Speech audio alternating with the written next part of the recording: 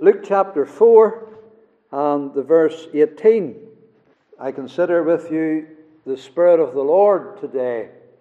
And that's the expression that the Saviour uses here. He's in the synagogue of Nazareth. Only Luke records this event where the Lord found this portion in Isaiah. He read from it, and then he began to expound it. He commenced at that verse where it says, "The Spirit of the Lord is upon me." Upon me. Seeing Luke only records it, we have to ask why. And the answer is he has a special interest in the Holy Spirit. And it's not only in his Gospel, it's especially in the Acts of the Apostles. We could say that Luke is the theologian of the Holy Spirit. That comes out here in this event here where he's explaining the ministry of Jesus in the words of Jesus as Jesus expounds Isaiah in the synagogue in Nazareth. The Spirit of the Lord is upon me. Upon me. And that's what Luke is interested in, the Spirit of the Lord being upon. First of all, Christ. That's the explanation of Christ's ministry. That's the explanation of the miracles.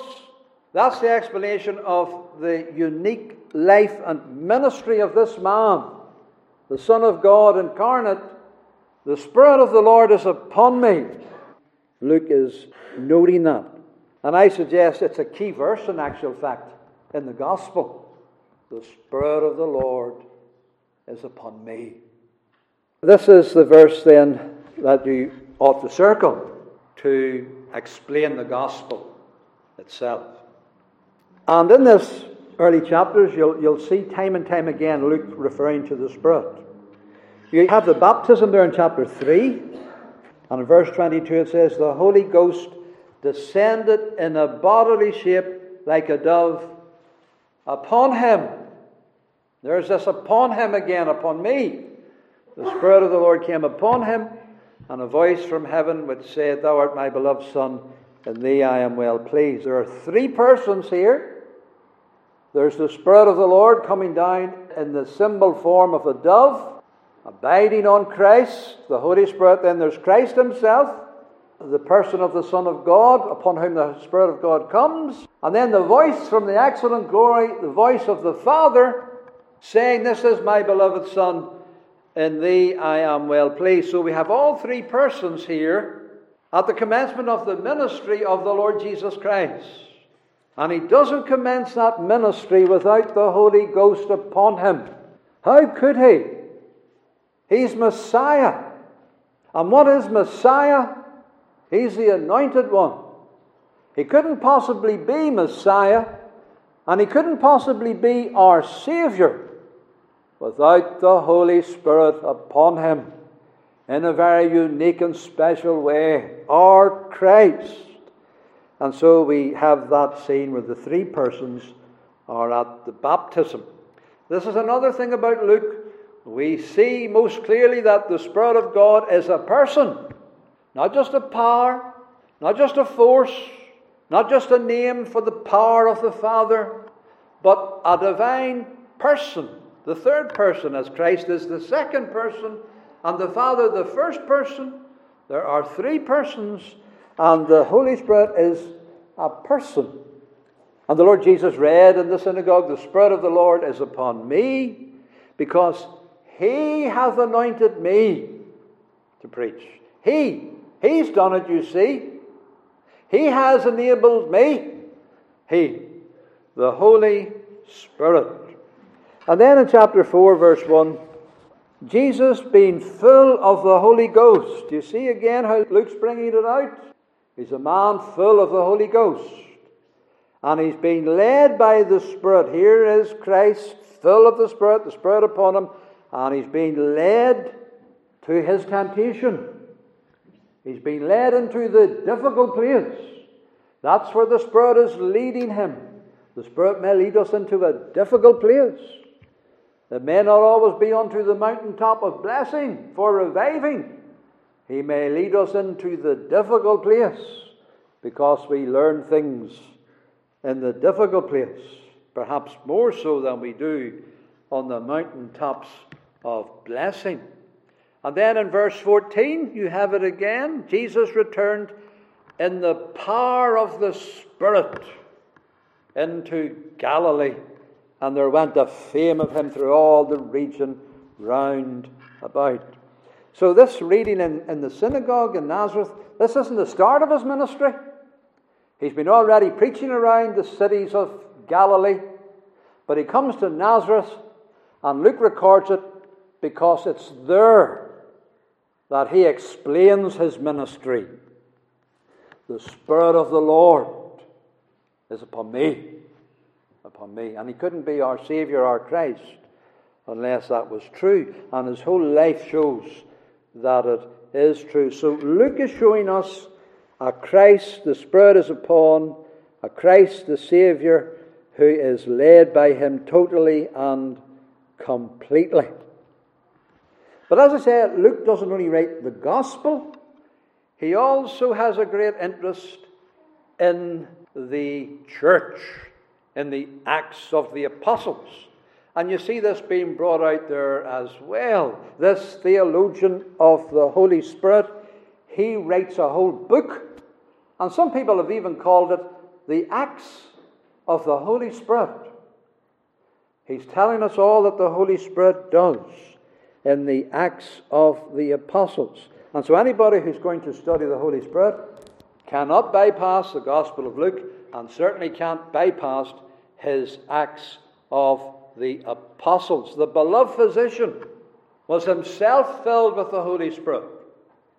You can read his writings and you know he's a gentle writer. He has the gentleness of the Holy Ghost. He knows the Holy Spirit in his own life, and he's able to write about it in Christ's life and in the church's life. He's the one who tells us about the promise of the Holy Spirit. He's the one who tells us about the day of Pentecost, when the Holy Spirit comes. And he is the one who tells us about the pouring out of the Spirit, and he's the one who shows us the presence of the Spirit in the church of Jesus Christ. You have it in Acts chapter 1, verse 8. What do we read there? We read, "Ye shall receive power." These are the words of Jesus as recorded by Luke. "After that the Holy Ghost has come upon you." Do you see now what the Saviour's saying? In the Nazareth synagogue, he's saying, he's upon me. He has to come upon you, the church. You're to tarry in Jerusalem till he comes upon you. And that's what Luke is telling us. And then Pentecost comes, and the Spirit comes upon the church now. Upon the head, first of all, that's essential. No coming upon the body without coming upon the head. He's anointed above all his fellows, but when he is anointed, it flows down to his body. And it comes upon the body as well. And the whole explanation of the church in the Acts of the Apostles is the Holy Spirit upon it. A church that has the Holy Spirit upon it. Just as the explanation of Christ in the Gospel is a man, Christ Messiah, who has the Holy Spirit upon him. So Luke is telling us we need the Holy Spirit upon us. Upon me, Luke's Gospel. Upon you, the church, the Acts of the Apostles. You can circle those two expressions, upon me, upon you, at the start of those writings. So he's always bringing this out, the Spirit in Christ's life. He wants us to worship the Holy Spirit. He wants us never to forget the Holy Spirit. Now, Luke is Christ-centered. Don't get me wrong. He's clearly Christ-centered, as Matthew and Mark and John are. But he's never so Christ-centered as to leave out the Holy Spirit, as to push him into the background. No, he's always telling us Messiah has the Spirit. They are inseparable. Christ and the Holy Spirit are inseparable. The body of Christ, the church, and the Holy Spirit are inseparable. They're inseparable. So we can never forget the Holy Spirit, congregation. He's inseparable from us. If we have Jesus Christ as our Savior, we have the Holy Spirit. If you don't have the Holy Spirit, you're none of His. But because you belong to Christ, you have the Holy Spirit too in your life and in the witness of our congregation in these days and in all Christian congregations where Christ is believed in and loved. Luke is reminding us of that. And as I said, to Luke, the Holy Spirit is a divine person, the third person in the Trinity. And if you want to get a deeper understanding of how the Holy Spirit and the Lord Jesus Christ work together for our salvation, you have to keep these things in mind when you read the Gospels. And you also come to see that it is only the Holy Spirit who gives to men the knowledge of Christ. What would we know without the Holy Spirit? We wouldn't even believe in Christ. We wouldn't even see that He's the Savior and the Son of God if it wasn't for the Holy Spirit. So we must never forget the Holy Spirit, people of God. And it's the Holy Spirit who dwells in us and works in us. And we have to daily say, I believe in the Holy Spirit. And I'm reminding you today, I mean, it's just one sermon. I know I'm trying to do a lot here in one sermon. But I'm reminding you today that Luke is firmly persuaded of the Holy Spirit. And he loves the Holy Spirit. And we also ourselves have to love Him and have to depend on Him. And we have to know about Him in relationship to our Saviour, Jesus Christ. So a couple of verses then in the early chapters of Luke, just to show you the emphasis upon the Spirit of the Lord. The first time that we meet a reference to the Holy Spirit is in chapter 1, and it's in the temple. You remember Zacharias? He's in the temple, he's an old man, he's carrying out a priestly function there, and an angel appears, and he speaks to Zacharias, the father of John the Baptist, and you have it there in verse 15. Concerning the child that Zacharias is going to have, he shall be filled with the Holy Ghost, even from his mother's womb. And he shall go before him in the spirit and power of Elias.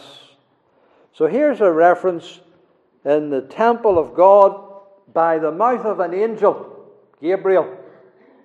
And Gabriel is telling about the Holy Spirit. He's talking about the Spirit of God. We can say about Gabriel, he says he's the angel of God's presence. He knows God. He knows that God is a God of glory and a God of power. And he knows God's message because he's left God to come to Zacharias to give him a message. And in that message he talks about the Holy Spirit. This is very important. This is an angel in the divine presence who knows God, can come down to talk about the Spirit of God. So it's a revelation from heaven. He is a swift messenger. He comes to an old man, as we know. His wife is elderly too. They don't have any children. But he's going to have a son who's going to have a very special ministry. And that ministry is only special because of his relationship to Christ. So John the Baptist is not a special person in himself. He's a special person because of his mission for Christ. To go before Christ, to prepare the way of Christ. And John the Baptist can't do that on his own. He needs someone in his life. The Holy Ghost will be mighty in his life, even as being formed as a baby in the womb. Can the Holy Spirit do that? Yes. Because you know you're not formed in the womb without the Holy Spirit. It's the Holy Spirit that does that. Makes all your bones and sinews and puts them all together, and can even begin to work in your soul, in your mother's womb. That's how early He begins. Which is why parents should be godly even before the baby is born. Because baby senses the holy things and senses the Spirit of God in these things. And so John the Baptist, he's going to be filled with the Holy Spirit. He's going to be fully equipped. The only one who's going to equip him is the Holy Ghost.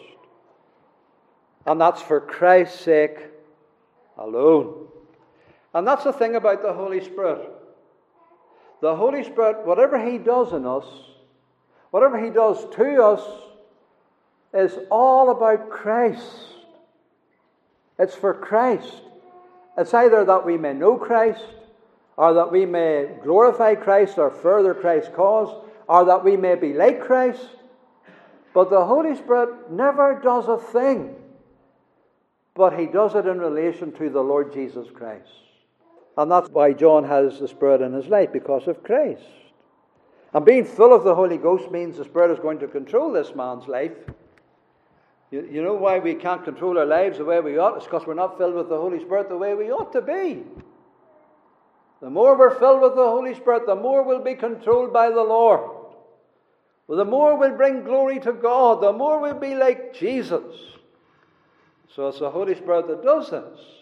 Right in the temple, in the early days of the gospel coming, this is revealed to an old man called Zacharias. And that's why John was the man that he was. He must increase, I must decrease. It was the Spirit of the Lord taught him that. He exalted Christ because he was filled with the Holy Ghost. He didn't care about his own importance. He didn't promote himself. He went out into the wilderness. The Lord can bring them if He chooses. But I'm God's man and He has to do the work. But I'm going to exalt Christ. And the Spirit of the Lord did in his life mightily work. So he brought glory to Christ because he was a man filled with the Holy Spirit, even from the womb. Now, the next time we hear of the Holy Spirit is 6 months later in Nazareth. And it's the same angel Gabriel. And he's coming to Mary. Now, Mary is the mother of Jesus, and she's a virgin. And the angel appears to make known to her, this is in chapter 1, verse 31, "Behold, thou shalt conceive in thy womb, and bring forth a son, and shalt call his name Jesus. He shall be great, and he shall be called the Son of the Highest, and the Lord God will give unto him the throne of his father David, and he'll reign over the house of Jacob forever, and of his kingdom there shall be no end." She's to bear the Christ child. This is all revealed to her by Gabriel. Now, the way that the angel Gabriel has framed it, he has framed it in such a way as it's about to take place now. If you accept it, if you have faith. "Thou shalt conceive in thy womb." Whenever you read the whole context, it's being intimated, it's going to happen almost instantly. And Mary's surprised, of course. She is engaged to Joseph, but the marriage day is a wee bit off. In fact, quite a bit off. She has no intention of getting married so soon. And she's engaged. And there is the speculation that Joseph is old. Maybe there's not even certain that there could be children. So she's a wee bit confused about this thing. And she says, "How shall this be? Saying, I don't know a man." I don't know a man. There's no man in my life. There's no man that I could see that this could happen so soon as you say. And the angel says, "The Holy Ghost." There he is again. This blessed person that Luke loves so much and teaches us so much concerning. This is how it'll happen, Mary. You'll be overshadowed by him who overshadowed the creation like a bird, bringing life to the creation. And he will overshadow your womb. And that power of that Holy Spirit, that holy thing that will be conceived in thee, shall be called the Son of God. So it's the Holy Spirit who is to do it. That's how. A virgin birth. Why? Because of the coming upon by the Holy Spirit, the annunciation and the power of the Holy Spirit accompanying the Word, and conception taking place by divine miracle in that womb, on the substance of that womb alone, without any substance from a man, so that the Son of God is virgin born. The Holy Spirit is a divine person. He is the one who does this. And the angel can't do this. Gabriel didn't do it. He just brought the word. He can't do it. He's not God. He's not a divine person. As powerful as Gabriel is, and you wouldn't want to challenge Gabriel, and you wouldn't want to be at the other end of his might, but as powerful as he is, he can't conceive a humanity in a womb. The Holy Spirit, that's the power of God. That's the power of the third person. That's the one who makes God's people holy. That's the one who converts the human heart and opens the blinded minds of sinners. Not all your preaching and all your evangelism. No, it's only the mighty power of the Holy Spirit accompanying it that does it. The Holy Spirit will come upon you. He'll overshadow you. So this is what Luke is telling us about. This is what Luke wants us to know. So the formation of the humanity of Christ is a great mystery. It can't be explained. The mystery of godliness. God was manifest in the flesh. But this is certain. It didn't happen without the Holy Spirit working mightily by His power in the womb of a virgin. Only God could do that. Now, Mary was a unique vessel. She was blessed among women. And we can't take that away from her. She's special. But even though she's special, the power is not hers. It's not her power to create. It's not her power to save sinners. It's not her power to give Christ His humanity. It's of her substance. And she's a special vessel. But it's only the power of the Holy Spirit that does it. Mary doesn't have divine power. There's no point praying to Mary. You have to pray to Him who alone gives the Holy Spirit. And John the Baptist, he's the one who says, I baptize you with water. He'll baptize you with the Holy Ghost. He's the one that does that. So this is what Luke is telling us. This divine person in Christ's life. Now the third reference to the Holy Spirit is a little later after that, whenever Luke tells us about the visit of Mary. Now, newly expecting with Jesus, she comes to visit Elizabeth, who is round about over 6 months now with John. And Mary arrives and she gives this surprise visit to Elizabeth and gives her a surprise greeting. We're not going to look at all the context of it. Whenever she knocks on the door and goes in, and Elizabeth realizes it's Mary, something happens. The Holy Spirit comes into the house. There's something different accompanying Mary. Mary is overshadowed with someone very special. There's someone not only working in Mary's womb, but there's someone protecting Mary, sheltering Mary, and wherever Mary goes, this person comes too. It's the Holy Spirit.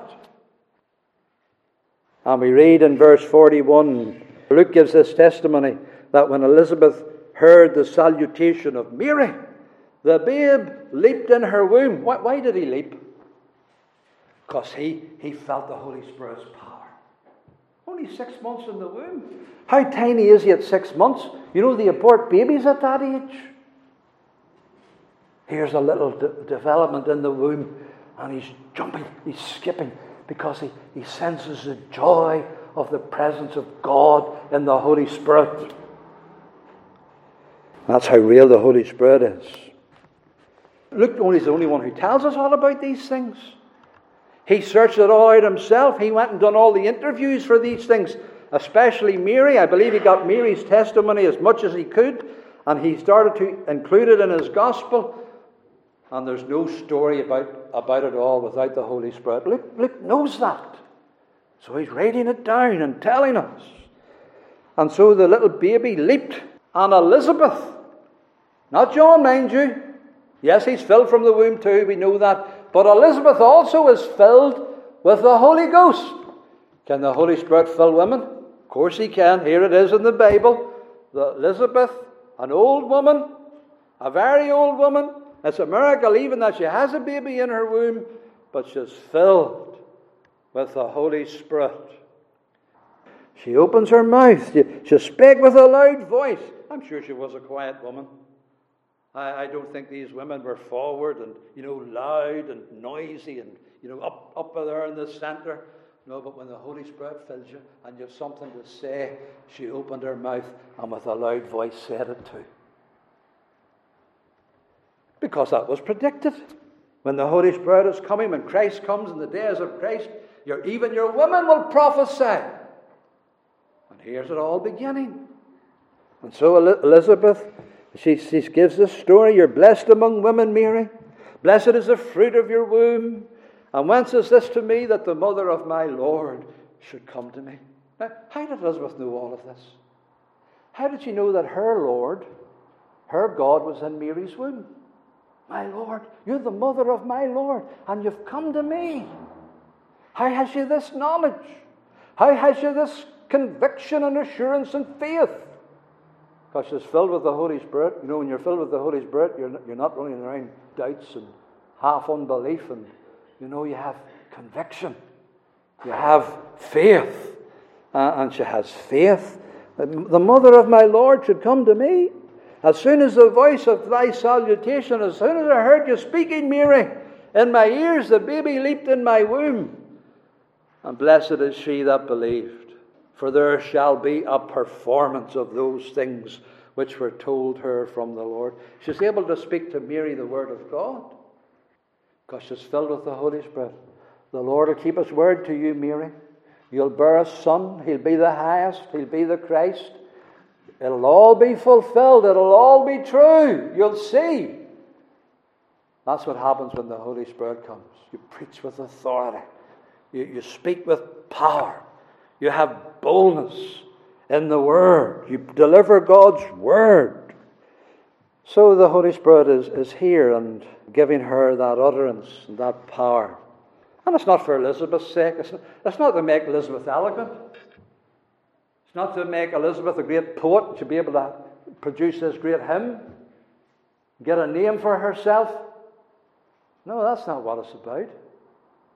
It's about Christ. It's about that little babe in the womb, the Lord coming amongst us. The Spirit of God is only interested in Elizabeth and Mary and John the Baptist because of Christ. And any blessings he brings to them, he brings to them for Christ. And he's making them like Christ in all of this. That's what the Holy Spirit is in our life. He's not to make us great poets and eloquent, get us to the top of the church and we'd be famous and we'd get a name for ourselves and be looked upon. That's a great preacher. No, that's not what it's about. It's about loving Jesus. It's about being like Christ. It's about exalting him so that the people love him and see him and they forget the vessel. Christ, taken up with him. So it's the Spirit of the Lord who does this. Whenever the comforters come, the Lord Jesus says, I'll send them to you. He'll testify of me. He's always going to be telling you about me. He'll glorify me, he says. That's what he does. That's his ministry.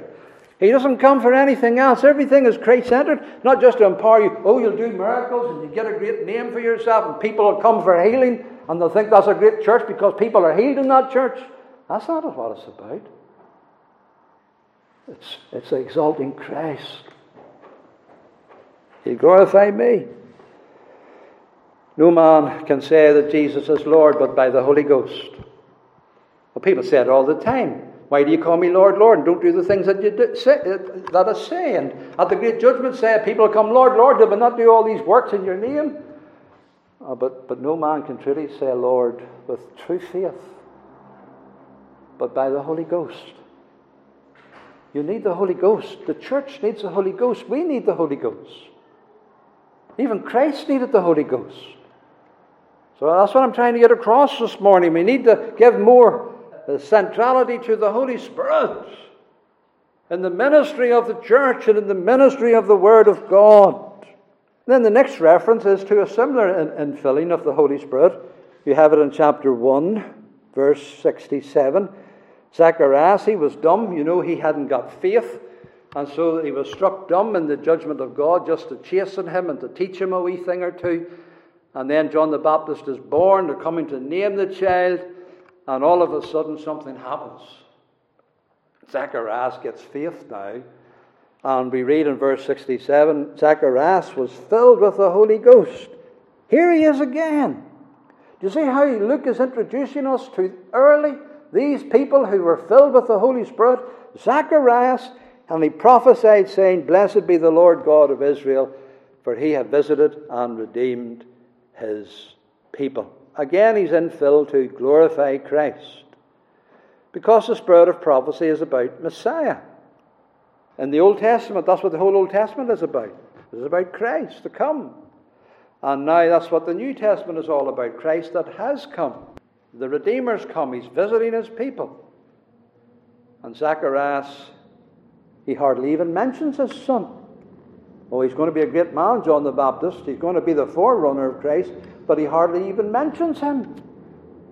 Because everything that his son does is in relation to Christ. And Zacharias knows this. And he's filled with the Holy Spirit to talk about this Redeemer and this Lord who's come among us. The Holy Spirit is a true person, brethren and sisters.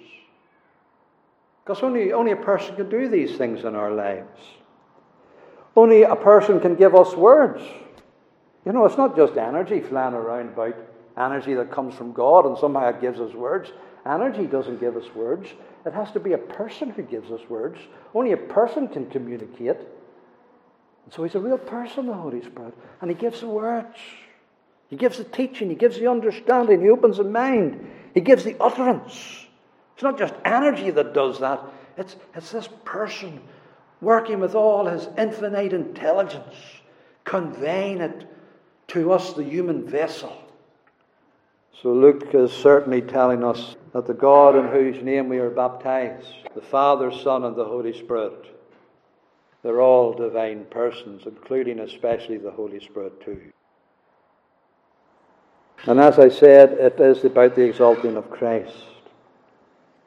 You have to try the spirits, you know, brethren and sisters, because there are other spirits too. And they're intelligent as well. And they'll tell you a thing or two as well if you want to receive it and believe it. But you have to try the spirits. You have to test the spirits. Beloved, believe not every spirit, but try the spirits whether they are of God. Because there are many false prophets going into the world, and they're filled with all kinds of spirits. But hereby you know the Spirit of God. There's only one way to know the Spirit of God, to be sure that it's the Holy Spirit. Every spirit that confesseth that Jesus Christ is come in the flesh is of God. That's the Holy Spirit. That's the Holy Spirit's message. That's the Holy Spirit's interest. This person of Christ, the Son of God, in human flesh, come amongst men. That's the Spirit's mission, to be interested in that person and his work. And anybody that Holy Spirit works in is going to be a person who believes in Christ, who talks about Christ, who has assurance about Christ, who's going to be made like Christ. That's how you know the Spirit's work. Genuine, real. So try the Spirit. Is he leading me to Christ? Is he making Jesus more vivid in my life and experience? Am I loving the Savior more? Am I being more and more being made like him as his word goes forth and he's accompanying it so that I'm being made more and more like Christ because of the Holy Spirit? Test the spirits. And this is the test that we have to bring to the preaching of the word. Is it Christ-centered? Is it Christ-exalting? Now the last reference, Luke chapter 2. Again, it's in the temple. It's a very special event. The Christ child has been brought in. And there's a man there, Luke chapter 2, verse 25. He's dwelling in Jerusalem. His name's called Simeon. Luke introduces us to him. None of the other gospel writers does. But you see, this is a man who has the Holy Spirit in his life in an amazing way. Luke discovered this. He wants to tell us about it. And so this old man, he was just and devout. He was just a humble believer, waiting for the Savior, waiting for the consolation of Israel. He was a very special person because, you see, the Holy Ghost was, there it is again, upon him. Here's a man who has the Holy Spirit upon him. That's the kind of man we have to be as believers. Men and women who the Holy Spirit is upon. Here's such a man. He's near dead. He's 1 foot in the grave, but the Lord can't let him die till he sees the Christ child. But the Holy Spirit is upon him. You may be old. You may be 1 foot in the grave. You maybe haven't got many days left.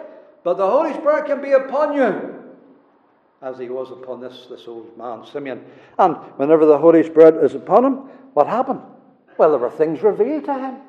It was revealed unto him by the Holy Ghost, says Luke. He saw things. He had understanding.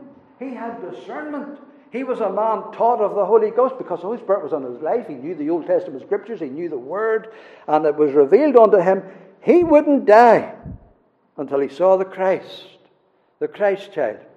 And here he is, going through every day of his old age. And then one day the Spirit gives him a real shaking. Come on, Simeon. Now's the time. It says here, he came by the Spirit. Do you see that? 3 times the Holy Spirit is referred to here. The Holy Spirit's upon him. The Holy Spirit has revealed to him. And this particular day, the Holy Spirit has brought him into the temple. Now, he went to the temple every day. This may be a wee slightly different time. The Holy Spirit has given him this further push, this further guidance. The Spirit has led him into the temple. Just whenever the parents were bringing in the child Jesus, he took him up in his arms, and the Holy Spirit led him in. He was able to give this great welcome to Christ. You know you'll not give a great welcome to Christ unless the Holy Spirit works in you. You'll not receive him into your life as Lord and Savior the way you ought to unless the Holy Spirit works in you. You'll not even come to Christ unless the Holy Spirit leads you and guides you and brings you to Christ.